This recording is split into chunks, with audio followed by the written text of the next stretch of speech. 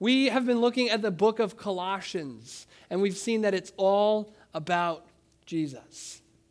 And certainly the book of Colossians itself is all about Jesus, but beyond that, it has showed us that our life, our relationships, our work, our family, our entertainment, our decisions, our finances, our thoughts, our priorities, everything in our life is about Jesus.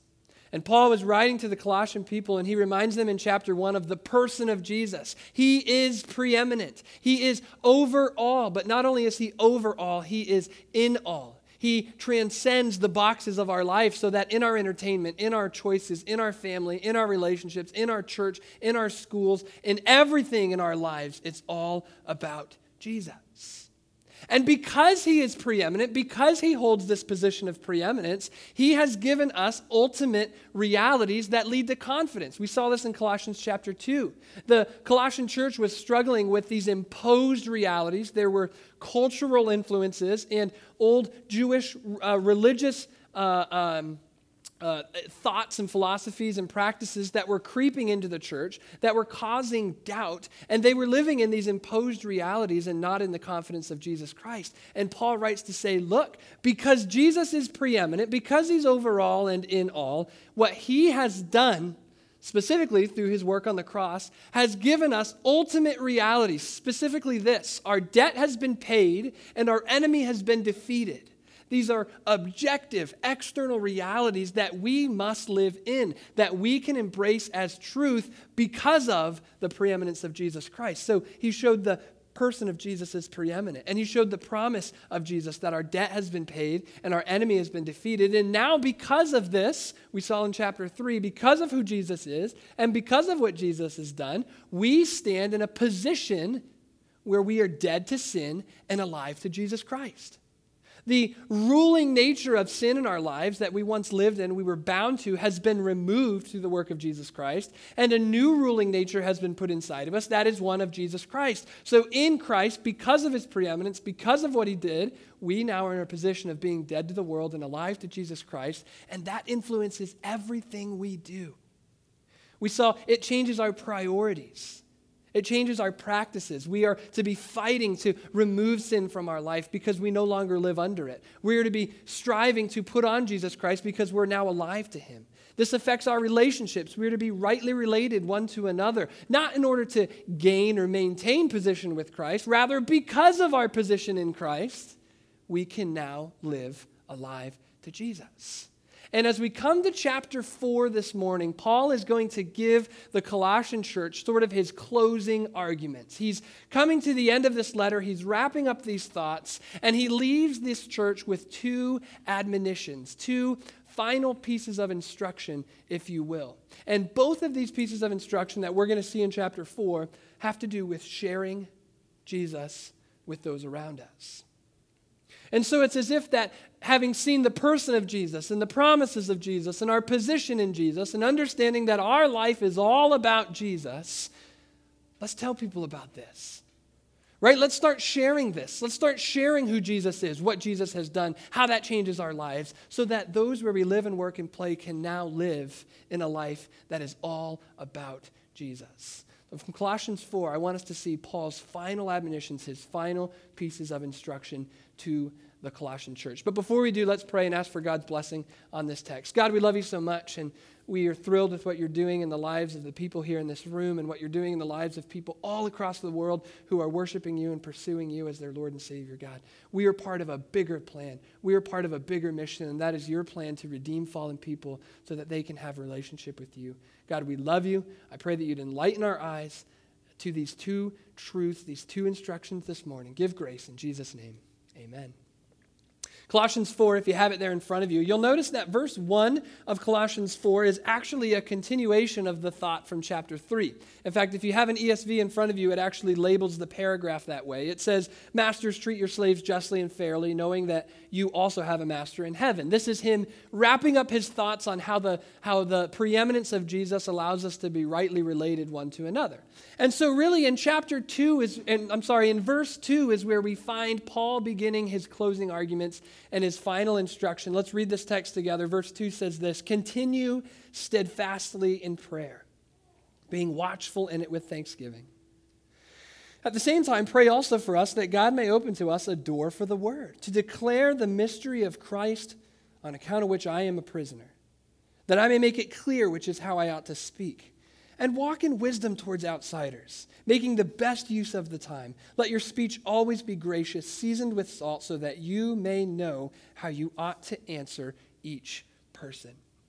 And in this final paragraph here that Paul is writing to the Colossian church, before he gives his brotherly greetings to those that he knows and those that know them, he gives this last piece of instruction. And there's two pieces to it. And first of all, he says, continue in prayer. Continue in prayer. Continue steadfastly in prayer. And as Paul encourages the Colossian people to pray, I cannot help but be struck with the beautiful symmetry that is taking place where once, if you remember at the beginning of the book, as Paul is addressing this church, it is Paul who is the one doing the praying. He said in Colossians 1:3, we always thank God and the Father, our Lord Jesus Christ, when we pray for you.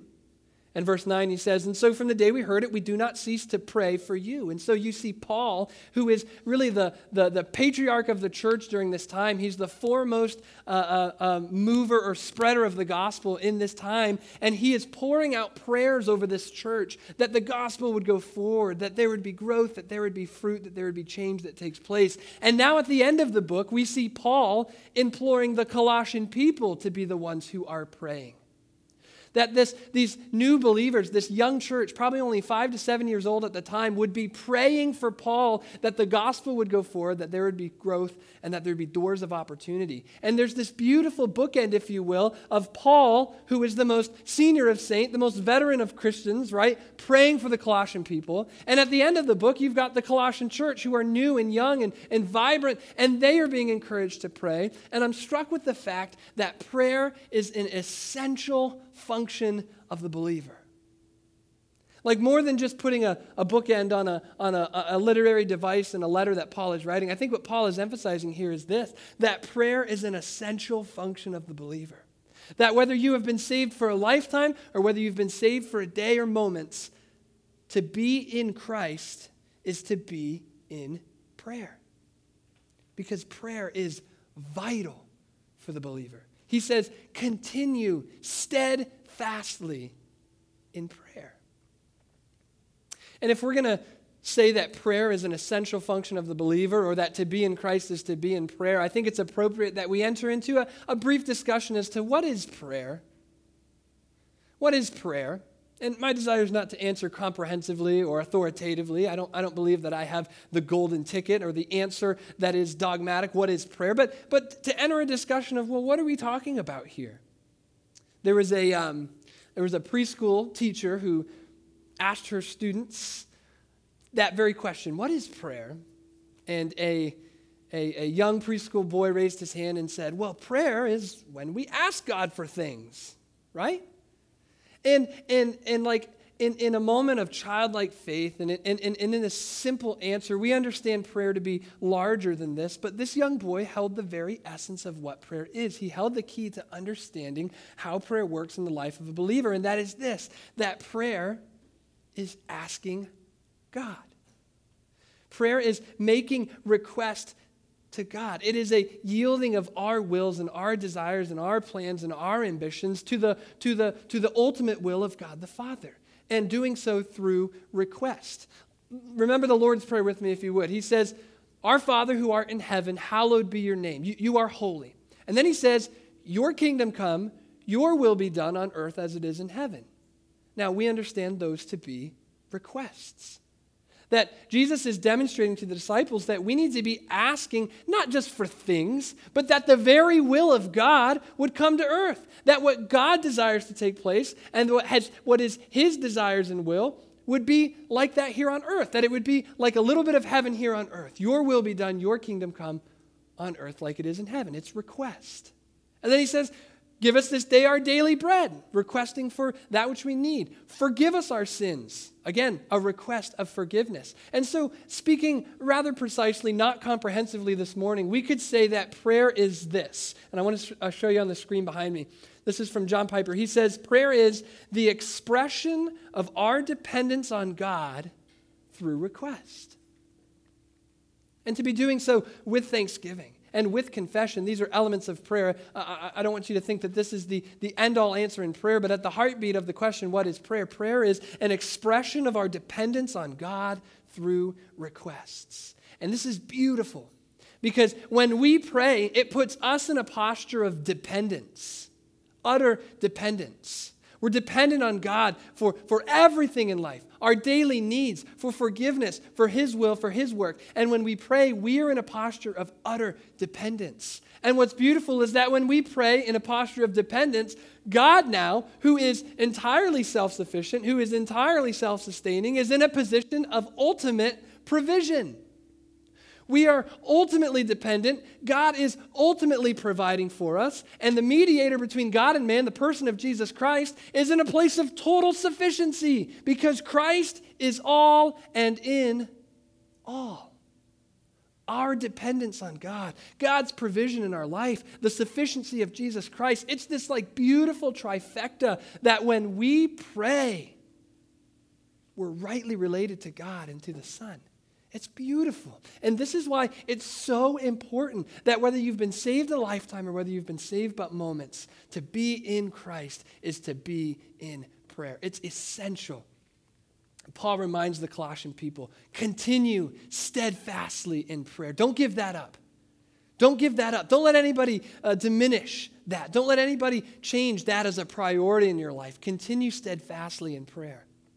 But more than this, I think the object of Paul's request is another indication to what Paul is saying here. Let's look back at our text, if you would. In verse 2, it says, continue steadfastly in prayer, being watchful in it with thanksgiving. Here, verse 3, at the same time, pray also for us that God may open to us a door for the word. A door for the word. This, a door for the gospel, you might say. This turn of phrase, door for the word, a door for the gospel, it's not unique to this text here. In fact, it happens in 3 other passages where this phrase, a door for the word or an opportunity for the gospel, is used, and it is used within the context of Paul and the spread of the gospel at this time. And I want to take a look at those 3 instances briefly this morning because I think it'll help us understand what Paul is actually asking God for or prayer for from the Colossian people. So let's take a brief look at these 3 verses here. And again, we're looking for that phrase, door for the word or opportunity for the gospel. In Acts 14, it says this, when they arrived together and gathered the church, they declared all that God had done with them and how He had opened a door of faith to the Gentiles. A door of faith. You remember back in our study in Acts just a few months ago when the gospel was busted wide open, no longer just for the Jews, but for the Gentiles as well. You remember Peter was in the upper room and he had this vision and there was this sheet that came down with all kinds of meats and God instructed him to eat. And there was a series of events that took place with Peter's vision, with him losing his sight, with him going to Cornelius. There was this alignment of circumstances that allowed for something very specific to take place. And that was that the gospel was busted wide open, not just for the Jews, but for the Gentiles. There was a door for the gospel, and a lining of circumstances that was just so that the gospel could go forward. Let's look in 1 Corinthians 16. It says this. Paul says, I will stay in Ephesus until Pentecost. Why? For a wide door for effective work has opened to me. So here's Paul, and he's changing his itinerary, right? He's saying, I was going to go, but I'm actually going to stay. And the reason I'm going to stay is because things are just right for the gospel. I mean, there is a perfect alignment of circumstances. He doesn't give us any indication as to exactly what it was, but it was enough to say, you know what, I'm going to stay here because there's an opportunity here. There is a lining of circumstances that is such that the gospel can go forward. And then in 2 Corinthians 2, it says, when I came to Troas to preach the gospel of Christ, a door was opened for me in the word. And then this phrase comes up again in Colossians where it says, pray for a door for the word. I'm going to take a door for the word to mean this, based on what we've seen. A aligning of circumstances, very real, very physical, very tangible circumstances that is perfect for the spread of the gospel, for gospel transmission. That there is conversations, that there is people, there was circumstances that aligned just right for the sake of the gospel. And Paul is imploring the Colossian people, pray that God would align the circumstances yet again so that the gospel can go forward, so that the gospel can be promoted, can be advanced. Now imagine this. Paul is in prison at the time, right? We saw this back at the beginning. Paul is in prison in Rome, and he's standing on trial many times over for things that he's been accused of, and he's waiting for his opportunity to speak to Caesar, and he's under arrest. He's in house arrest, so he has some freedoms, but not the freedoms he would enjoy, not the freedoms he would like to, not the freedoms that you might even think would be most conducive for the gospel. And Paul could have very well requested for the Colossian people to pray that the circumstances would align so that he would be acquitted of the things accused against him, so that he could be free, but that is not his first and foremost priority. Now imagine, Paul, I'm sure, knew of Peter's angelic escort from prison where he was brought out by a glowing angel, this miraculous freeing from prison. I'm sure Paul knew that story. In fact, Paul and Barnabas, they were in prison before, in Philippi, right? And they experienced this heavenly earthquake that shook the grounds, and the prison doors flung open, and Paul and Barnabas were able to walk away free. And as they're walking out of these doors, the Philippian jailer says, "What must I do to be saved?" And he trusts Jesus Christ.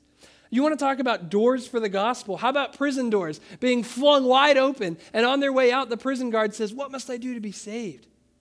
See, Paul knew full well that God could change the circumstance of his imprisonment, and yet that was not his primary request. It was for the gospel. It was for the gospel. You see, we believe that God can change circumstances, don't we? You believe that this morning? And that's manifested in the things that we pray for. We beg for God to come down and to work in the circumstances of our lives around people who are suffering from disease and cancer and surgeries and sickness. We pray that God would give doctors skill and wisdom as they operate, as they diagnose, that they would have cognitive clarity. This is an aligning of a very real physical circumstance. We pray that God would do that so that we could see healing in the lives of people that need it, don't we? God can change that circumstance. We pray that God would intervene, that he would give conversations and words and grace in those conversations so that relationships can be restored, so that marriages can come back together, so that brokenness can be healed. We beg that God would align the circumstances and give us the words to say so that those things can happen. We do it with finances, that God would provide in miraculous ways, whether it's ways that we expected income or ways that we didn't, or maybe just the provision of food on a daily basis. We pray that God would change the circumstances of this life. And listen, I'm not berating you for praying for those things. God delights in those things. God is in joy at providing for his people. He says, "No good thing will I withhold from them that walk uprightly." God loves when we ask him to change circumstances. However, is there prayer in your life for aligning of circumstances, not for healing, not for provision, not for care, but for the gospel to go forward? Because imagine this. Maybe the very circumstance that you are in, that you are begging God to change, is the very circumstance that God will use that is best for the spread of the gospel. And we want it gone. And we want it moved. We want it removed. And yet our prayer must always be, God, this is my heart. This is my desire. This is what I would want. But your will be done. Didn't Jesus pray this before he went to the cross? Father, if you could let this cup pass from me, if there was any other way, yet not my will, but yours be done. Do you pray for doors for the gospel?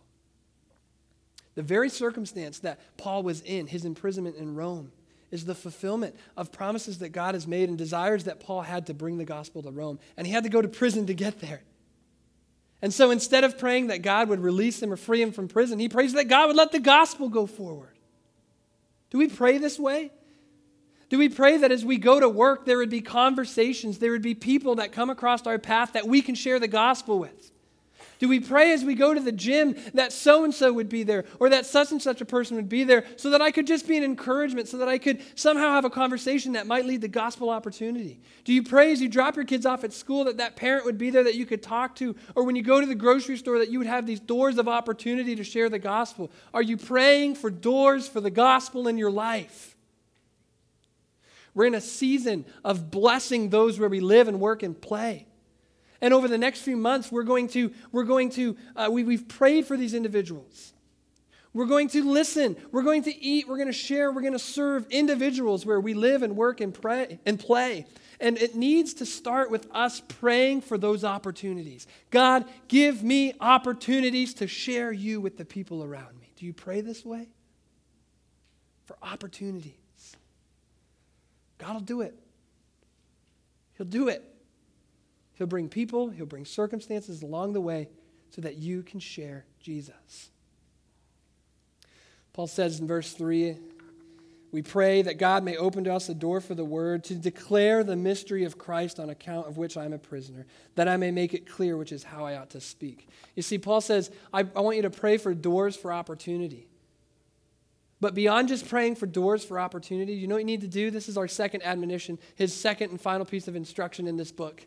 He says, take advantage of those opportunities. Don't let them slip by. Take advantage of those opportunities.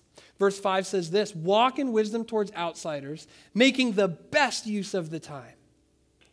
Let your speech always be gracious, seasoned with salt, so that you may know how you ought to answer each person. That phrase, making the best of the time. It's actually a term that is sort of geared towards like business relationships. And we understand that in a business, there are opportunities, there are moments where you have to capitalize.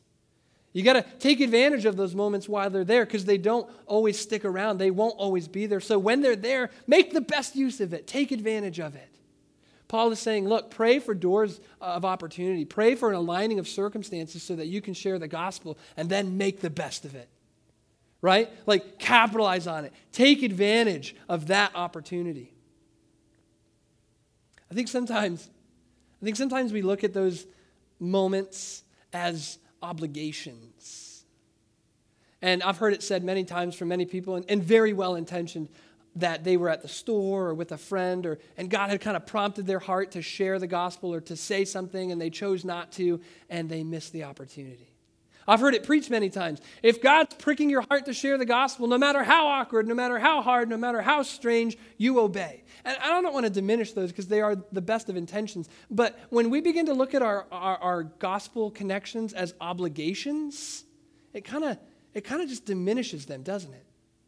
Paul doesn't look at those as obligations. He's not here saying to the Colossian people, like, you better do this because it's on your agenda. So now you got to share the gospel with these people. He says, no. These are opportunities. These are like a perfect alignment in a business plan, and when a strategy and a plan comes together, and the moment to act is now, and you do it, and you take advantage of the opportunity, and there's growth and there's benefit from it. When you have a chance to share the gospel, it's an opportunity, not an obligation. And Paul says, take advantage of it. Capitalize on it. You prayed for it, right? Here it is. Step up. It's game time. Let's do it. And he gives 3 ways that we can take advantage of these opportunities. 3 ways that we can make the best use of these opportunities. And they look like this. In verse 5, it says, walk in wisdom towards outsiders. You want to know how you take advantage of these opportunities and make the best of them? You walk wisely. You walk by walking wisely. I wrote here that wisdom is knowing when and where and how to apply knowledge. Wisdom knows the time and the place for correction, for instruction, and for encouragement. Wisdom knows how to act in every circumstance. In our sharing the gospel, we must live wisely. We must speak wisely. We must walk wisely. And where does this wisdom come from? Like what is the source of this wisdom that we so desperately need to take advantage of these opportunities that we've been praying for? I can think of 2 things. The person of Jesus and the word of Jesus. the person of Jesus and the word of Jesus. In Colossians chapter 1, we saw this. It says, in whom, speaking of Jesus, in Jesus are hidden all the treasures of wisdom and knowledge. It's in Jesus. Where does this wisdom come from? It comes from Jesus. In him is hidden all the treasures of wisdom. You want wisdom? Then you want Jesus. In chapter 3, verse 16 of Colossians, Paul says, let the word of Christ dwell in you richly, teaching and admonishing one another in all wisdom. So wisdom is found and sourced in the person of Jesus Christ, and it's found and sourced in the word of Jesus Christ. And as we let the word of Christ dwell in us richly, we're taught, we're instructed in wisdom. You want wisdom towards outsiders? You want to live wisely? I don't have a 5-step plan or a filter or a checkbook or a checklist. A checkbook, that'd be nice, right? I don't have a checklist for you this morning. What I have 2 things, the person of Jesus and the word of Jesus. And the good news is you have access to both of those. Unrestricted access to the person of Jesus and the word of Jesus. You can have as much as you want. I had a camp director who said you can be as close to God as you want to be. Right? So do you want this wisdom? Do you want to take advantage of these opportunities? Do you want to capitalize on them? Then get close to Jesus. Get to know him. Get to understand him. Spend time with him. Spend time with his word. Read it. Invest in it. Memorize it. Know it. And more than just the reciting of facts, more than just a knowledge, but an intimate relationship with the person of Jesus Christ leads to wisdom. So let me ask you this. How close are you to Jesus this morning? Because if we're going to take advantage of these opportunities, we first have to be walking wisely, walking with Jesus, walking in his word. There's a second way we take advantage of these opportunities. He says, walk in wisdom towards outsiders, making the best use of your time. And then in verse 6, he says, let your speech always be gracious, seasoned with salt. I'm calling this speaking tastefully. Salty. I love salty snacks. I was not going to share this, but Emily and I have a routine in the evenings where I like to snack, and she knows. In fact, she said this the other day. She brought me it was like chips or something. She says, you always do savory before sweet. And I'm like, yeah, I love saltiness. Speaking tastefully is how we capitalize, how we take advantage of these opportunities. What does this mean? I wrote this. Food that has lost its savor is bland, distasteful, and unappealing. You know why I think we're scared of sharing the gospel oftentimes? You know why I think we're afraid sometimes to articulate truths of the gospel to those where we live and work and play? I think it's because we don't like how it tastes. It's kind of lost its savor. And so that as we begin to tell people about Jesus and we articulate the truths that we discovered in the book of Colossians in chapters 1, 2, and 3 of the person and the promise and the position that we have in Jesus, as we begin to recite those things and the very words come to our mouth, it's just kind of bland, kind of stale. You know, husbands, have you ever come home from work or just sat down for an evening meal and your wife has made a new recipe? It's a casserole. I love casseroles. I don't care what's in it. You put those French onions on top. Doesn't matter. And so your wife has made this casserole and she puts it on your plate and she slides it over to you and she says, I hope you like it. And it's like at that moment, it's almost like a spotlight. Like the house lights go down and a spotlight turns on. Right? You gotta feel the sweat And it's not just your wife that's watching, it's your kids that are watching too, right? They're like, what is dad going to do now? And, in my house at least, the casseroles are usually good. It's not usually oh, that's terrible. It's usually somewhere between that's fine. It's fine. I like the French onions.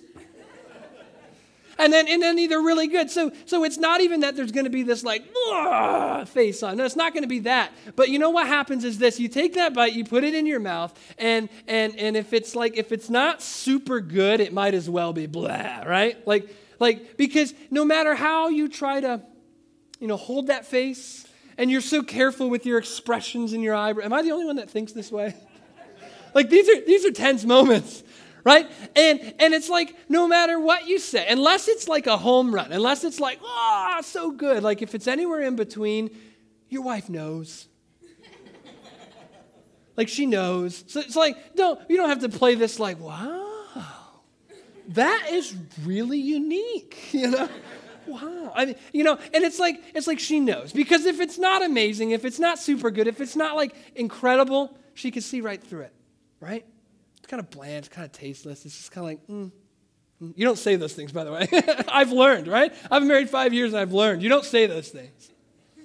You know what I think happens? And it's a lot less comical when it happens, is I think sometimes we go to share the gospel with people and we talk about the person and the work of Jesus Christ, and as the very words come out, it's just kind of like, it's like an easy bake casserole. It was there, you knew it, and you threw it in the microwave and cooked it up so that you could share it with somebody, and it's just kind of like, it's bland, it's tasteless, it's flavorless. How does the gospel taste to you this morning? Sometimes we lose our appetite for things because we just don't eat it enough. Like we lose our ability to differentiate between the subtle tastes of these things because we don't make a continual diet of it. I wonder if some of you this morning need to go back and make a diet of the gospel of Jesus Christ.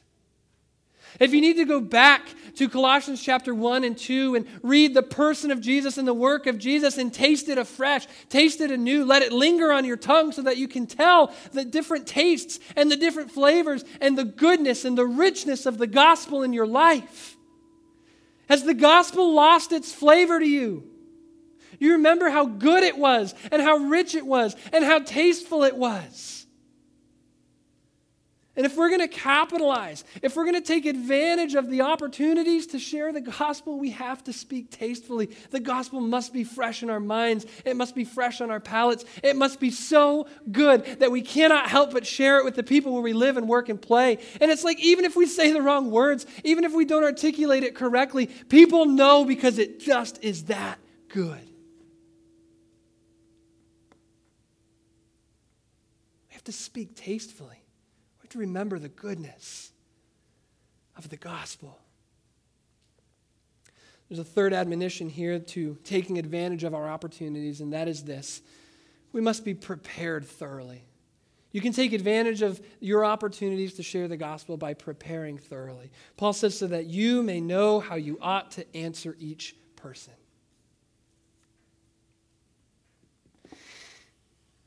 How prepared are you to share the gospel?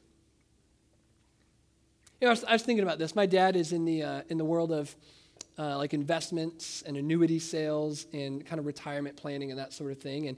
And monthly, sometimes multiple times a month, they have these seminars where they invite prospective clients in and they share what the company can provide for them and what I don't know what it is. It all goes over my head. But I know for a fact that when my dad goes into these seminars, right, he's addressing individuals. He's going to try to address potential problems or potential questions in their mind. He prepares like crazy. He studies. He's got a game plan. He's got notes, right? And he's got his thoughts organized so that when he goes in there, he can very effectively prepare or share these plans with people. And then beyond that, those that come to these things often will set up personal meetings. So it's more of an informal, setting like this where he's sharing about the company and that sort of thing. And then that leads to, individual bookings so that then they can write business. And when he goes into an individual booking, he doesn't go in unprepared. He knows the client's portfolio and some of the questions. And there's a questionnaire type diagnostic that's filled out. My point is this. My point is that when he goes into both group settings and to individual settings, he's prepared. He's got a game plan. Hey, do you have a game plan for the gospel? I think you should have two game plans. Like one would be a very generic opportunity so that if you get a chance to share the gospel, if you get a door of opportunity to be able to address maybe a group in your home or a group at work and there's several people sitting there, or maybe it's just spontaneous and you don't really know this person, you're just sharing the gospel with them, I think you should have a plan A. And that plan A could look like this: sharing your testimony. How you came to know Jesus Christ. And Nobody's offended by this. Like, you're not telling anybody like, hey, I think you need to change and you need to. And sometimes, let's face it, the gospel can often sound that way to the unbeliever, right?